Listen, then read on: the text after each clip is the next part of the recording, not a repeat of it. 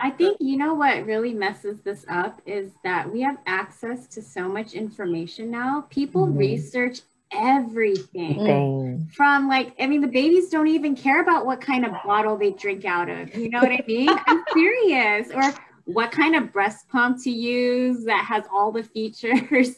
Like people do massive research on like, you know, when they do that baby registry shopping, it's like they do research on everything now. I think that really messes with the mind of like what's best for your baby.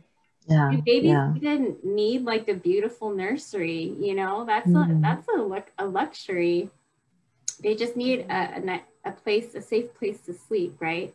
Which but could be a cardboard box. We give them so much. Yeah, they can sleep in a cardboard box as an infant, right? I think that this culture of just having like excessive information and resources, that's really what makes moms feel like they need to do the best for everything. It also makes moms obsessive. Yeah. Yeah. So I think like, I don't know, hopefully moms reach a point where they realize that those things, they can be helpful, but it's not necessary to raising kids in the way that the Lord desires for us, which is that they would fear the Lord today.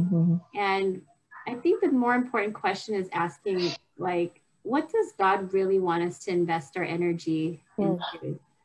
Like, should we be praying for them more than we're doing all this research, which we think is gonna, I don't know, we think we're giving them the best, but maybe God would rather us spend those hours on our knees praying for ourselves and for our children. And I think that all this researching is taking up so much time. For sure.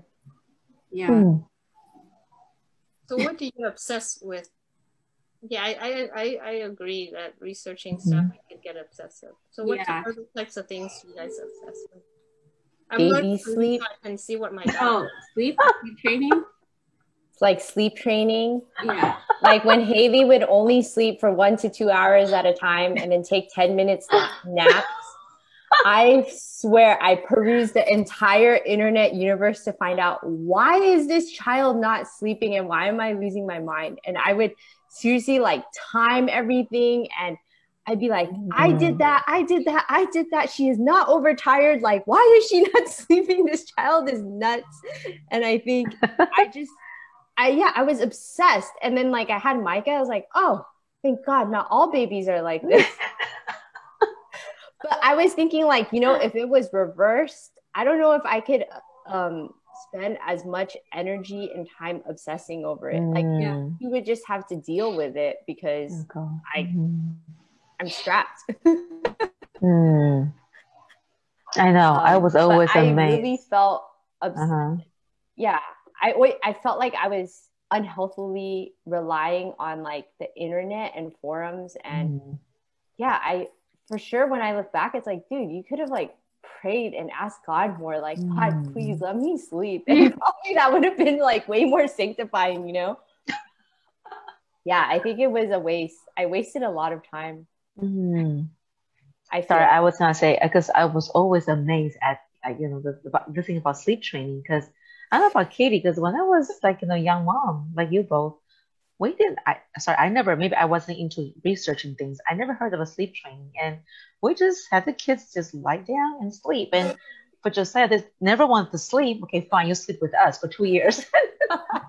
And when 2 years went by, okay, mom, I'm ready to go back to my own bed. Okay, there you go. Bye. It's like never turn around and say, it's like, okay, all right. So I'm like, so it's different. It's different. But I'm glad that you shared that because I was gonna say like I'm so amazed all the moms like guys are so creative and a lot of DIY ideas and I was like, how come I never thought of that before? But you're right, everything's so available now. Lucy was saying, it's too much information. Too much, right? Yeah, too much, to choose from. Yeah, I love how you said helpful though. If you can have self-control to limit yourself to. Yeah. But I think when I was a new mom with Abby, I forgot who I was talking to. Maybe it was in our mom's group with you and Auntie Doris. And then I was reminded that God gave us a maternal instinct for a reason, and that's a gift to us that, you know, we need to use that and tap into our more faith-filled process than the information-based, like research-based knowledge, which, you know, people readily, you know, seek after now. So I thought that was really important. Like, and I think, I mean, as American moms, I think we are afraid of suffering and discomfort because this baby is one of the first human beings that makes us feel so much suffering, like being sleep deprived or like all that crying.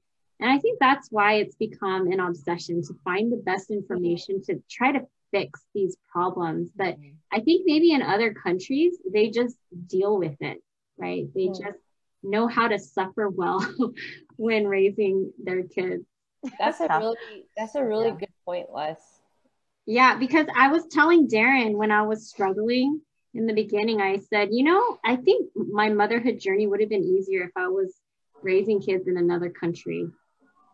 Yeah, and you wouldn't have, I feel like you don't have this like gut instinct to like pick up your phone and find out what the internet has to say, right? Like, you don't have that accessibility, then it would be much easier for your gut instinct to be like, God, I need help, you know, like instead of, oh, Google, help me, you know? And then when Google fails you, then you're like, okay, God, I need help now because Google is not working.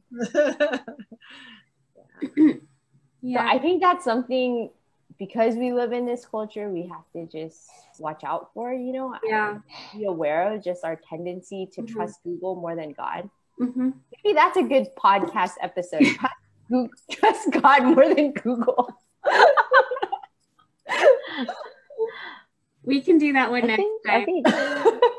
I think it goes the same for everyone, even for Katie and myself. You know, I feel like, you know, even though we have grown kids and like Katie's now grandmother to two beautiful granddaughters, and even I feel like, you know, again, like you said, we need to be on our knees more, you know, to pray and really go back to the basic, go back to God, because He's the one that created us and He's sustaining us every single day. Like Katie asked, right, young moms, like, what are you obsessed about, or what do you feel guilty about? I feel like it's just every day, you know, at the end of the day, you know, we can still raise our hand and praise God, you know, we know that every day, every moment that we live through, and every day that we know that God is right there guiding us through, you know, even during the difficult times that we have to go through, and He is right there with us. You know, I think that recognizing His presence and recognizing His sovereignty, you know, and make decisions that just please Him. I think that's the most to me, I feel like that's the most rewarding part, and then that I'm able to just still praise Him no matter what happened